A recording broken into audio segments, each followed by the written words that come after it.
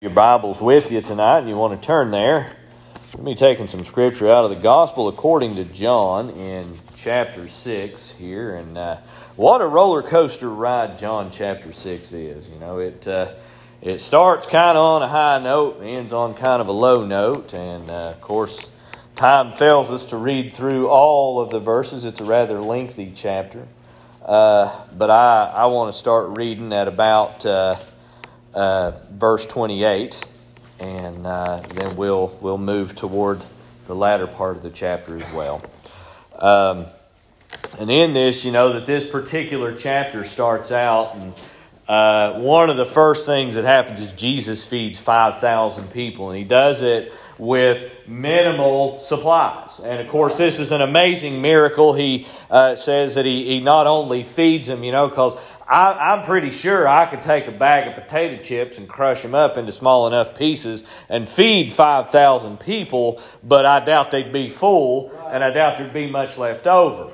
But it says when Jesus got done that everybody got their fill and that they took up excess. And that was all to show the divine ability of Jesus Christ to be able to do these things. And then we find at a later point in the same chapter Jesus walking on water. But he begins to really minister where we're getting ready to read. And it really he begins to separate the ones that truly believe and the ones whose bellies are just kind of growling. And we got to remember that when we come to the Lord, why we're coming to Him, especially as Christians, that we come to Him, and maybe it is that we want a blessing, but maybe what He's wanting is for us to be the blessing, that He's wanting us to go out and to minister and to do these things. And He's saying, when you go out, I'm going to bless you, I'm going to take care of you, but you're going to go out into the world and you're going to do my work. And here now He begins to tell them about this bread of God that comes down from heaven.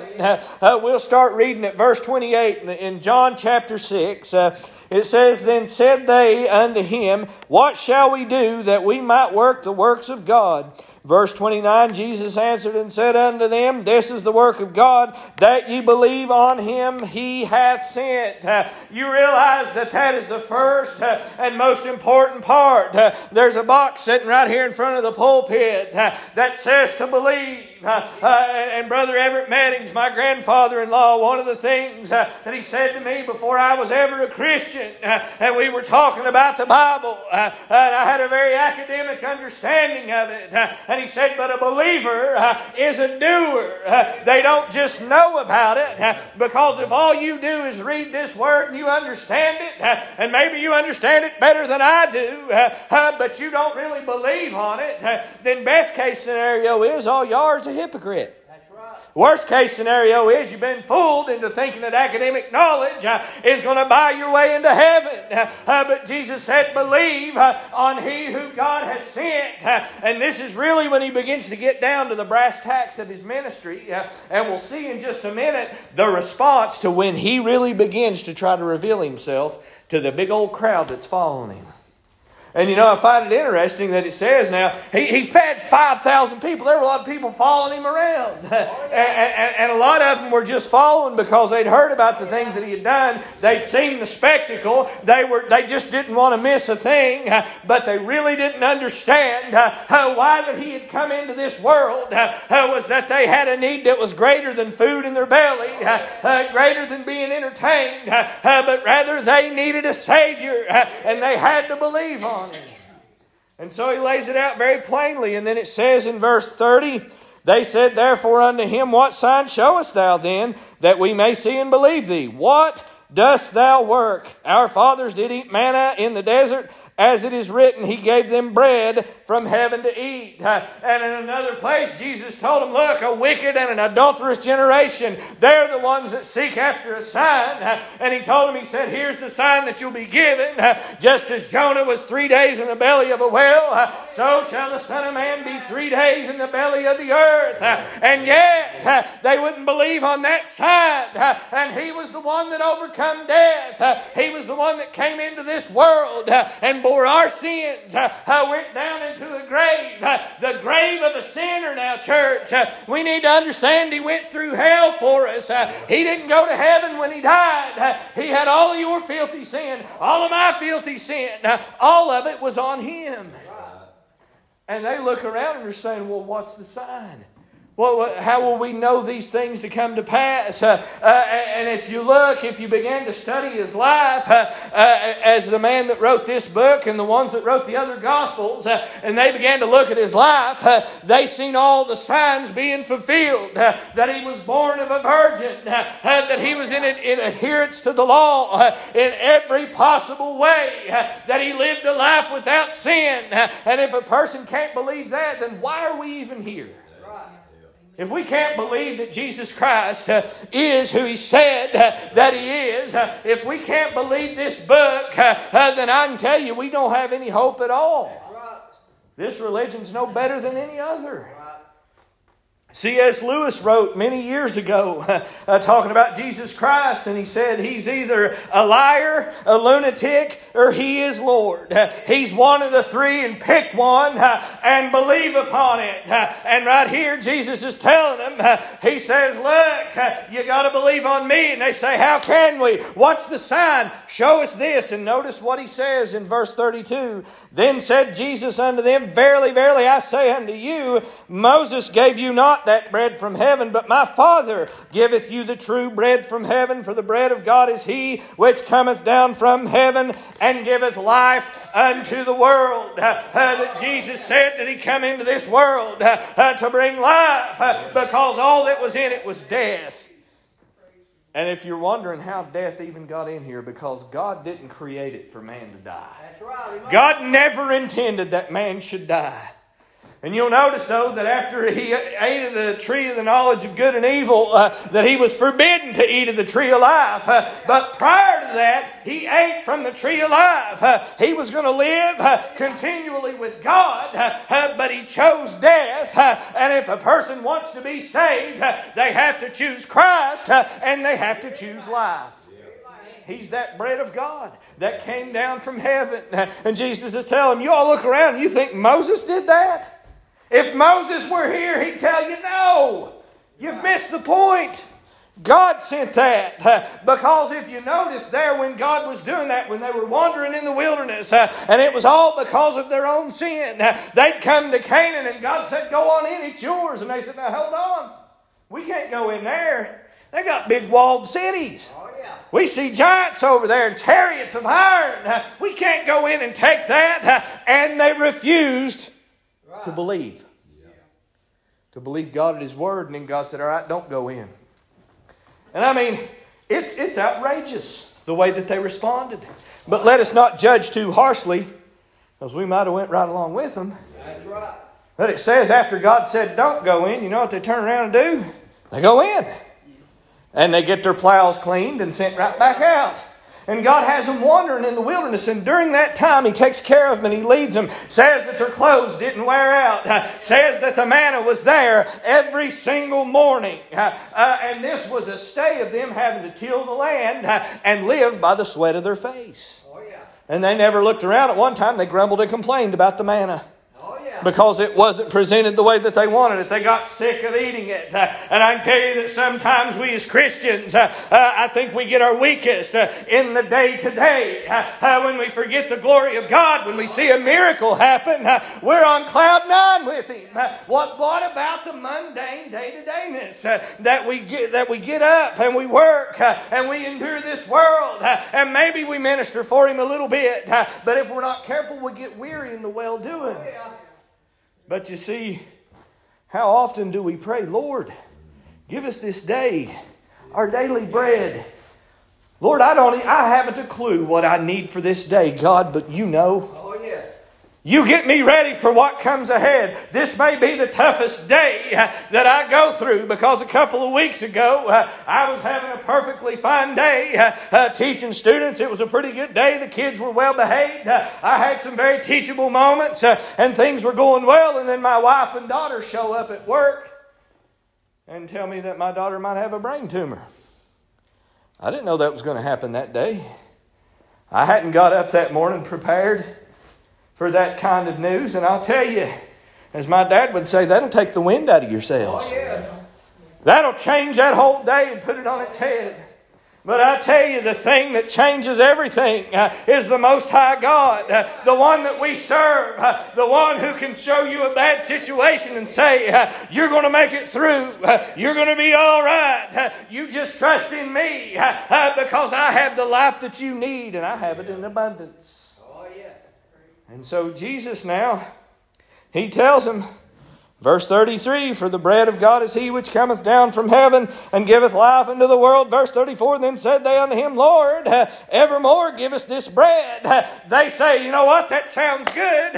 Hand it over. And you'll notice at the beginning of this chapter, He gave them bread. But now that bread got digested and used up and consumed upon their lust. But notice what He says in verse 35, and Jesus said unto them, I am the bread of life. He that cometh to me shall never hunger, and he that believeth on me shall never thirst.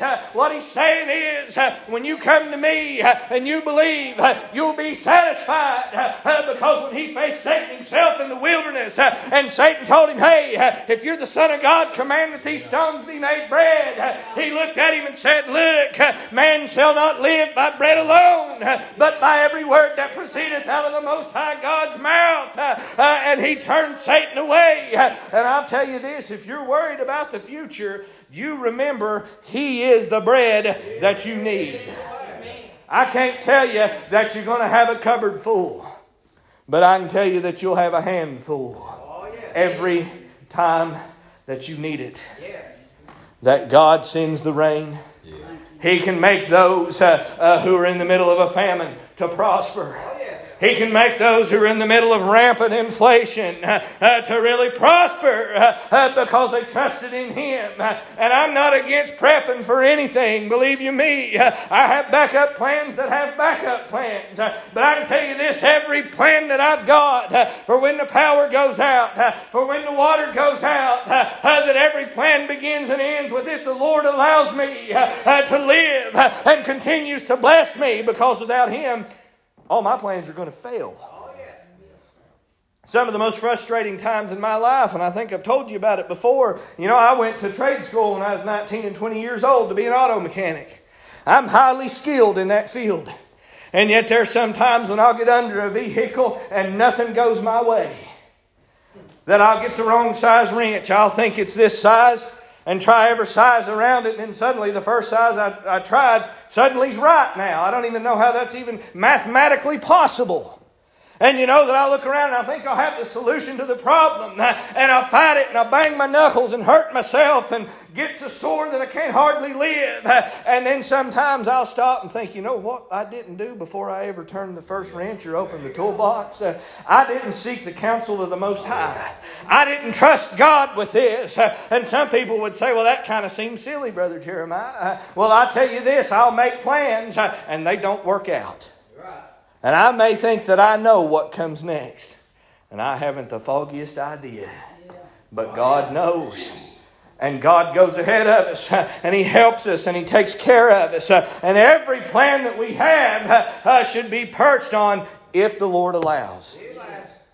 Because I believe it was James who said how arrogant it is to say we're going to go into this city and get gain and prosper, rather than saying, if the Lord allows me to do so.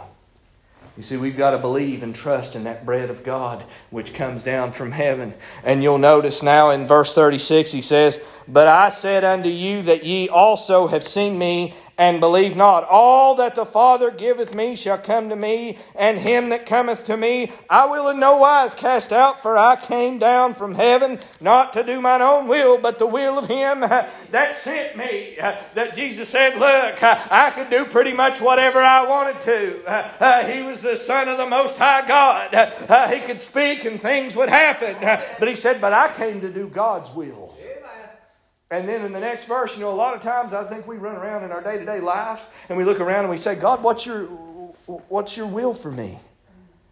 Well, I'll tell you in the next scripture, it says what God's will is.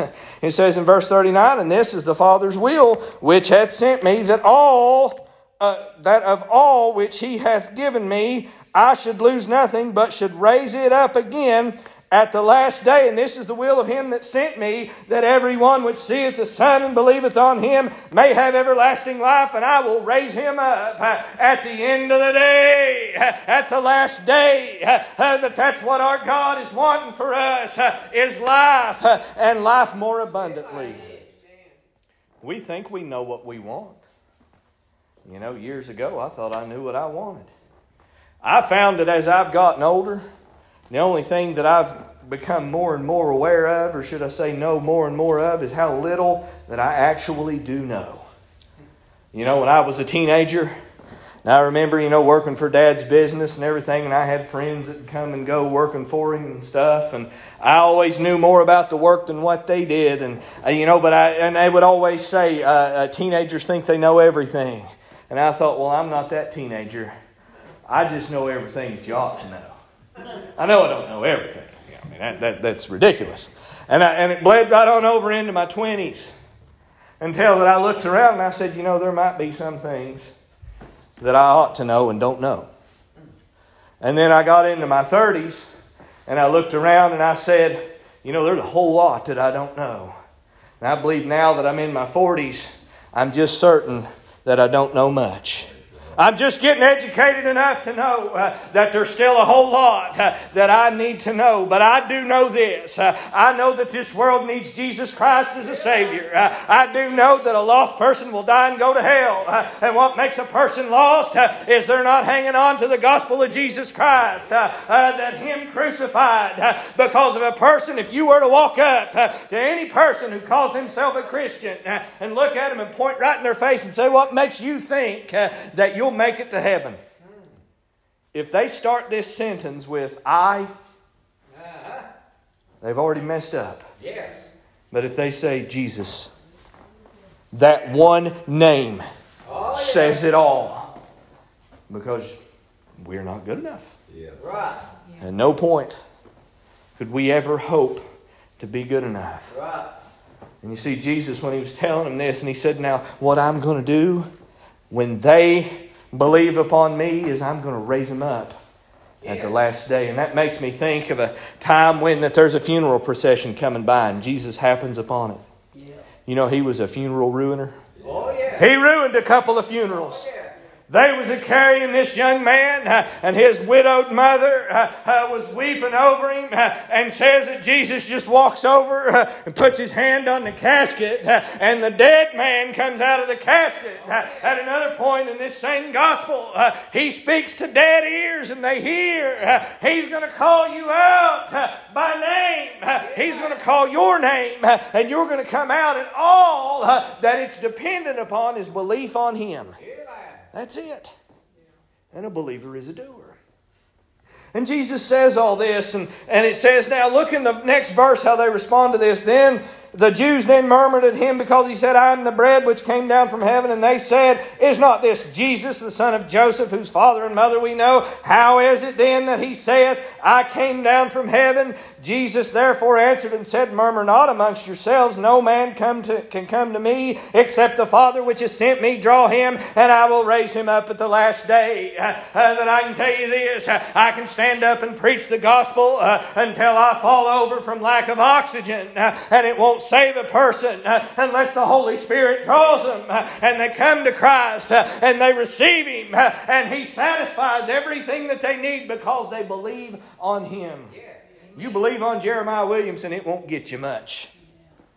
You may, he's a pretty good fella and all these things, but I can tell you, I can't save you. I can't help you in that regard. I can do a lot for you. I might be able to fix your car if it's not something big. I might be able to teach your kids a little something as a teacher. I've got several different skill sets that I've honed over the years, but I can tell you this, after this life, there ain't a thing I can do for you. Right.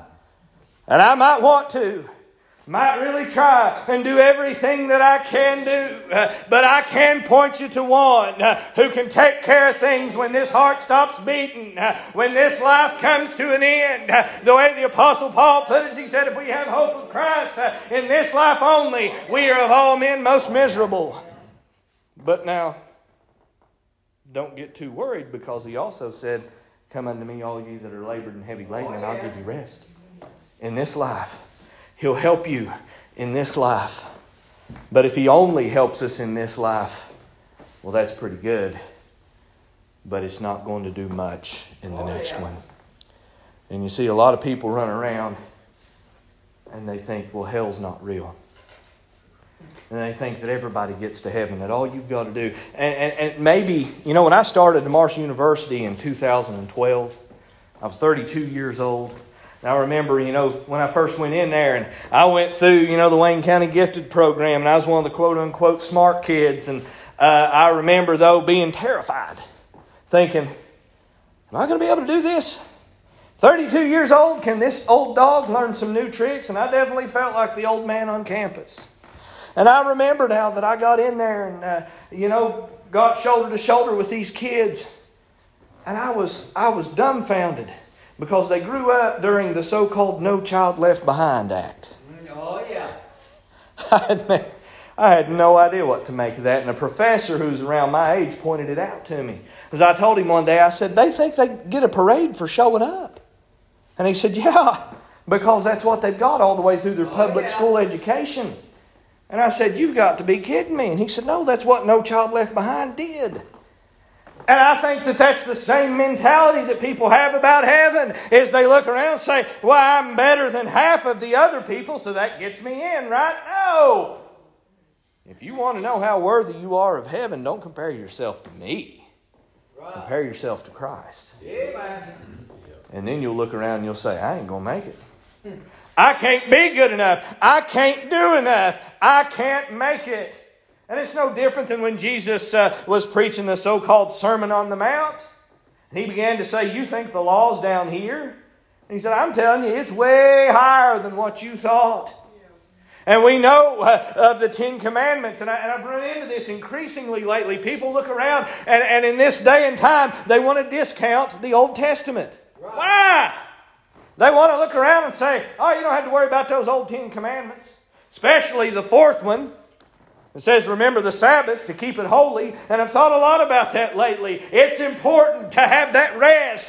God wants us to rest and meditate upon Him and to consider Him.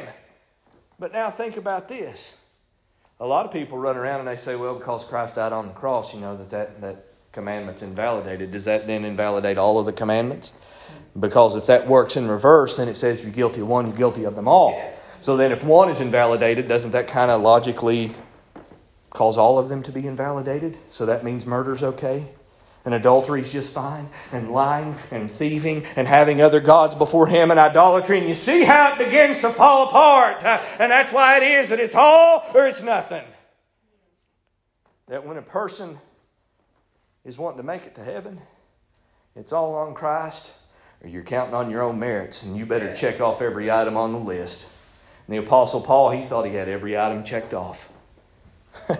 He said, I did better than most anybody else. Oh, yeah. I, circumcised on the 8th day. Trained at the feet of Gamaliel. That's like going to Harvard University. He had all this pedigree, and he said, but when I met Christ, I discovered what a covetous man I am. And guilty of one, guilty of them all. That's why whenever we get judgmental about other people, we better be careful. Chris, yeah. You notice the one time that the Pharisees come to Jesus and asked Him to render judgment on somebody. They'd caught a woman in the very act of adultery. And they said, now Jesus, the law says that she is to be killed. And Jesus says, look at your sin first. Yeah. And then decide what to do with this woman. And I think if nothing else, they began to realize, well, I lied the other day. I took something without asking. I got angry. I committed murder in my heart. I set God aside. And then they began to look at themselves and say, I'm no better. Maybe that was what happened to him. And maybe when you're feeling judgmental and you're looking down your nose at somebody else, and I have to tell the guy that's talking to you this regularly, you ain't no better. We're all sinners saved by the grace and mercy of the Most High God by His Son's blood. We have to eat of that bread of God which came down from heaven. And time fails me to read the remainder of this chapter, and for homework you can read it if you want to. But you see, Jesus really gets down into the meat and potatoes of His ministry. I'll summarize it for you. He really gets down into it, and He begins to tell them, look, unless you drink my blood and eat my flesh, you'll have no part with me. And of course, several of them was like, he's lost his mind. He's off his nut. He's saying he thinks we're going to resort to cannibalism. And what he was essentially saying is he's saying you've got to buy in, and buy in fully. Trust me completely that I am who I say I am. In the 8th chapter of this same book, he tells me, he says, look, if you don't believe me for what I'm saying, believe me for the very work's sake. Just look at what I'm doing. See the blind eyes, hear the deaf ears. The same thing He told John's disciples when they come and said, are you He? Or do we look for another? And He says, you go tell John what you see. You go tell him about the blind eyes that now see, the deaf ears that now hear, how the lame walk, and to the poor the gospel is preached. And just believe on what the evidence is. Yes. And Jesus tells this entire crowd. And I can tell you, when you really get down to the brass tacks of the gospel, it'll cause a lot of people to quit. Oh, yeah. It'll shake loose the disingenuous ones. And they'll walk away. But hopefully they'll come back. Oh, yeah. You see, because a tree that has strong roots will stand no matter what. Yes. You know, Paul and Silas, you know, before they went out on their journey, it was Paul and Barnabas. And there was a young man that traveled with them. And he quit partway through. Oh, yeah. A man by the name of Mark, John Mark. And Paul said, I ain't taking him with me. He said, he's just like it says in Proverbs, he's a double-minded man, and a double-minded man is unstable in all of his ways. And the disagreement was so sharp between Paul and Barnabas that they split ways. Oh, yeah. But then you find Paul in the book of 2 Timothy. And he's talking to Timothy, and he says, Timothy, and it was coming down to the end of Paul's life. And he said, Timothy, if you get a chance, come see me. You know, it's always hard for me to read that scripture because it makes me think of the last time that I spoke with my dad. You know, he just wanted me to come and see him, sit with him, spend some time with him, and I was so busy. And he begins to tell him, bring the coat that I left. It gets kind of cold here in this Roman prison. But he mentions a name. And he talks about John Mark and how useful that he was. You see, we serve a God that's a God of second chances. We serve a God that don't quit on us just because that we didn't do every little thing. And I'm thankful for that because I stumble and fall on the regular. And He's still willing to pick me back up and to dust me off. And Jesus now, I believe He's shaking the tree right here and seeing who's really hanging on. Because if you look toward the end of this chapter, verse 64, 65, and 66.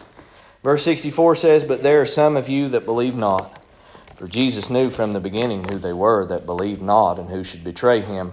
Verse 65, and He said, therefore said I unto you that no man can come unto me except it were given unto him of my Father. And Luke 6:66 says, from that time many of His disciples went back and walked no more with Him. Right. They quit. He really got in to the hard stuff of the gospel. Where He says, sometimes you're not going to get stuff added to you. You're going to get stuff took from you. But it's stuff that would hinder you. It's no different than when the young man comes running up to Jesus and says, good master, what must I do to inherit eternal life? Oh, yeah. And Jesus tells him, you know the law. And he said, well, I kept the law from my youth up. And Jesus says, well, here's what you do to be perfect. And He said, you sell all that you have and give to the poor. Take up your cross and follow me. He started out so good. Yeah. He had a zeal. He called him good master. He recognized him as something more than just your average schmo that was spouting Scripture. And Jesus told him, and it said, it's one of the few times that somebody comes to Jesus and they leave sorrowful. As it said, he left sorrowful because he had great possessions. I can tell you this, a lot of people love to just grab that Scripture in a headlock and run with it and say, well, that means it's a sin to be wealthy. No, that is not what it means. What it means is that anything that gets between you and God, get rid of it. In another place, he said, if your eye would cause you to sin, pluck it out. You think I preach hard doctrine. And Jesus said, if your hand would cause you to offend, chop it off. It's a rather bloody religion, if you ask me. Thankfully, the blood is all supplied on his side. And he got to similar things here, and he says, if you don't buy in fully, you don't believe on me as the Son of the Most High God, and don't let anything stand in your way between you and me, you'll not make it. And it says, a lot of them walked away and said, he's just another zealot. He's talking crazy now. I was here for the food. I heard about how he could walk on water. I seen him get a man by the hand and tell him to get up and walk, and it was a man that hadn't walked in years. Seen all these things, all that spectacle. And now he's talking about drinking his blood and eating his flesh. I'm going home. That's enough for me. And I don't think it's coincidence that this is John 6:66. Now, I had to clarify this with some of my students the other day when I was teaching in chemistry, and I'll tell you what I had to tell them. The element carbon on the periodic table, it's element number 6. It has 6 protons, 6 neutrons, and 6 electrons. And the student said, oh, that's that 3 sixes. And I said, yeah, so? And I said, you mean 666? Mr. Williamson, you said it. And I said, well, yeah. And they said, well, you don't say that. I'm like, I've heard you all say way worse. And they, well, yeah, but... And I said, let me guess, when you go to the store and you buy something and it comes up to $6.66, you'll quickly grab something else and buy it too. Well, yeah. And I was like, that is the number of a man. Right. According to the Bible. Man created on the 6th day. Yes. That 666 means man, man, man. And all the bad stuff that happens in the book of the Revelation, it's all about God saying, all right, not my will, but thine. And so right here now, in John 6:66, man says, I'm going to do my own thing. I'm going to go off and do what I believe to be right. And if you've ever read the book of Judges, you see how that turns out. It says that in those days there was no judge in the land, and the people did what was right in their own eyes, and it got worse and worse and worse. They served other gods. They committed the oldest sins in the newest of ways. Oh, yeah. No different than 21st century United States of America, in fact. Right. The oldest of sins, but just with a new spin on it. I can tell you this, the sins that are being openly committed nowadays, they're not new. Oh, yes. They were committed then. They continue to be committed. They might call it something new, but it's the same thing. But Oh, yeah. you see, these people, they walked away, and then Jesus asked a question. I want you to ask yourself this question. Every time that you're tempted to sin, I want you to remember John 6:67. Because it says, then Jesus said unto the 12, will ye also go away? Are you going to quit too? Have you gone so far that you think you can't come back? Have you made a wrong turn? Well, I can tell you this, the only thing that keeps us in sin is a refusal to repent. And often for me it's pride. Where I begin to justify. Oh, well, I wasn't real well rested. And so I lost my temper. That's fine, repent. It's literally that simple. And the devil's like that buddy, though, that aggs you on in doing something and goes and tells on you when it's done. Oh, yeah. That's the way he does.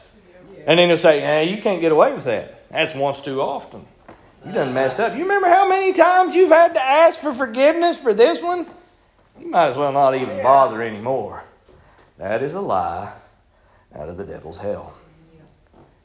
That even if we fall 100 times in a day, he'll pick us back up. That the thing that causes a person to backslide is not one act. It's the lack of repentance. Oh, yes. And make no mistake, church, repentance isn't just like a little kid throwing out sorry because it magically cleans the slate. It's kind of like saying bless their heart whenever you cut somebody's guts out. Oh, bless your heart. No, what it is it is a turning away. It is a heartfelt apology and acknowledgement of your sin. And I'll tell you where I learned the most about repenting was in my marriage. But there was one time Sister Crystal and I were at a church there in Crum. And we were working together, and husbands and wives don't often work well together. I don't think that's a secret. We were working together, and I wanted her to go left, and she went right. She actually did go right, but it was my left. And so there was a lack of communication or proper communication on my part, and I jumped on her in front of everybody. And, then I realized I was wrong. Now, for a man, that's difficult to acknowledge. I was wrong, and I was. And the Lord rebuked me pretty hard for that. And on the way home from church, I had to ask her to forgive me. And you know how it is when you say you're sorry to somebody and you go to making excuses? Or worse yet, you blame them. Yeah, that's not really an apology. And I got ready to launch into that, my developed intellect and everything. I thought, now, I'll apologize, but I don't want it to sound like an apology. And it was like I started into it, and the Lord said, nope, try again. And so what it come down to, and the Lord was teaching me during this time, and I was preaching regularly during this time, and He showed me, you have to speak to her confident that she still loves you. And that even though you're a horse's rump, she'll forgive you and continue to love you. And I thought, well, that's what I got to do. And I told her, I said, I'm wrong. And I have no excuse. And all I can do is ask that your love, I've got to cash in some of the love that you have for me and ask you to forgive me. And she didn't say, all right, you're walking home, and that'll be your penance. And from Crum to my house, it's a good ways, even through the hillside. And she forgave me. And then God said, see how easy that was? Because she loves you. And you see, a lot of times we don't repent. And He loves you more than what she loves me. Oh, yes. And He's ready to forgive you. And you ask yourself, when you're hesitant to repent, John 6:67, will you also go away? Or will you come unto Him, all ye that are labored and heavy laden, and He'll give you rest? You see, because what Simon Peter says in this next thing, and this should be what we should buoy ourselves with anytime that we are ready to fall down and walking in slippery places and committing the oldest of sins and the newest of ways. It says in verse 68, then Simon Peter answered Him, Lord, to whom shall we go? Thou hast the words of eternal life. Oh, yes. It's literally that simple. If you want to live after this life ends, it's Christ or nothing. Right. That's it.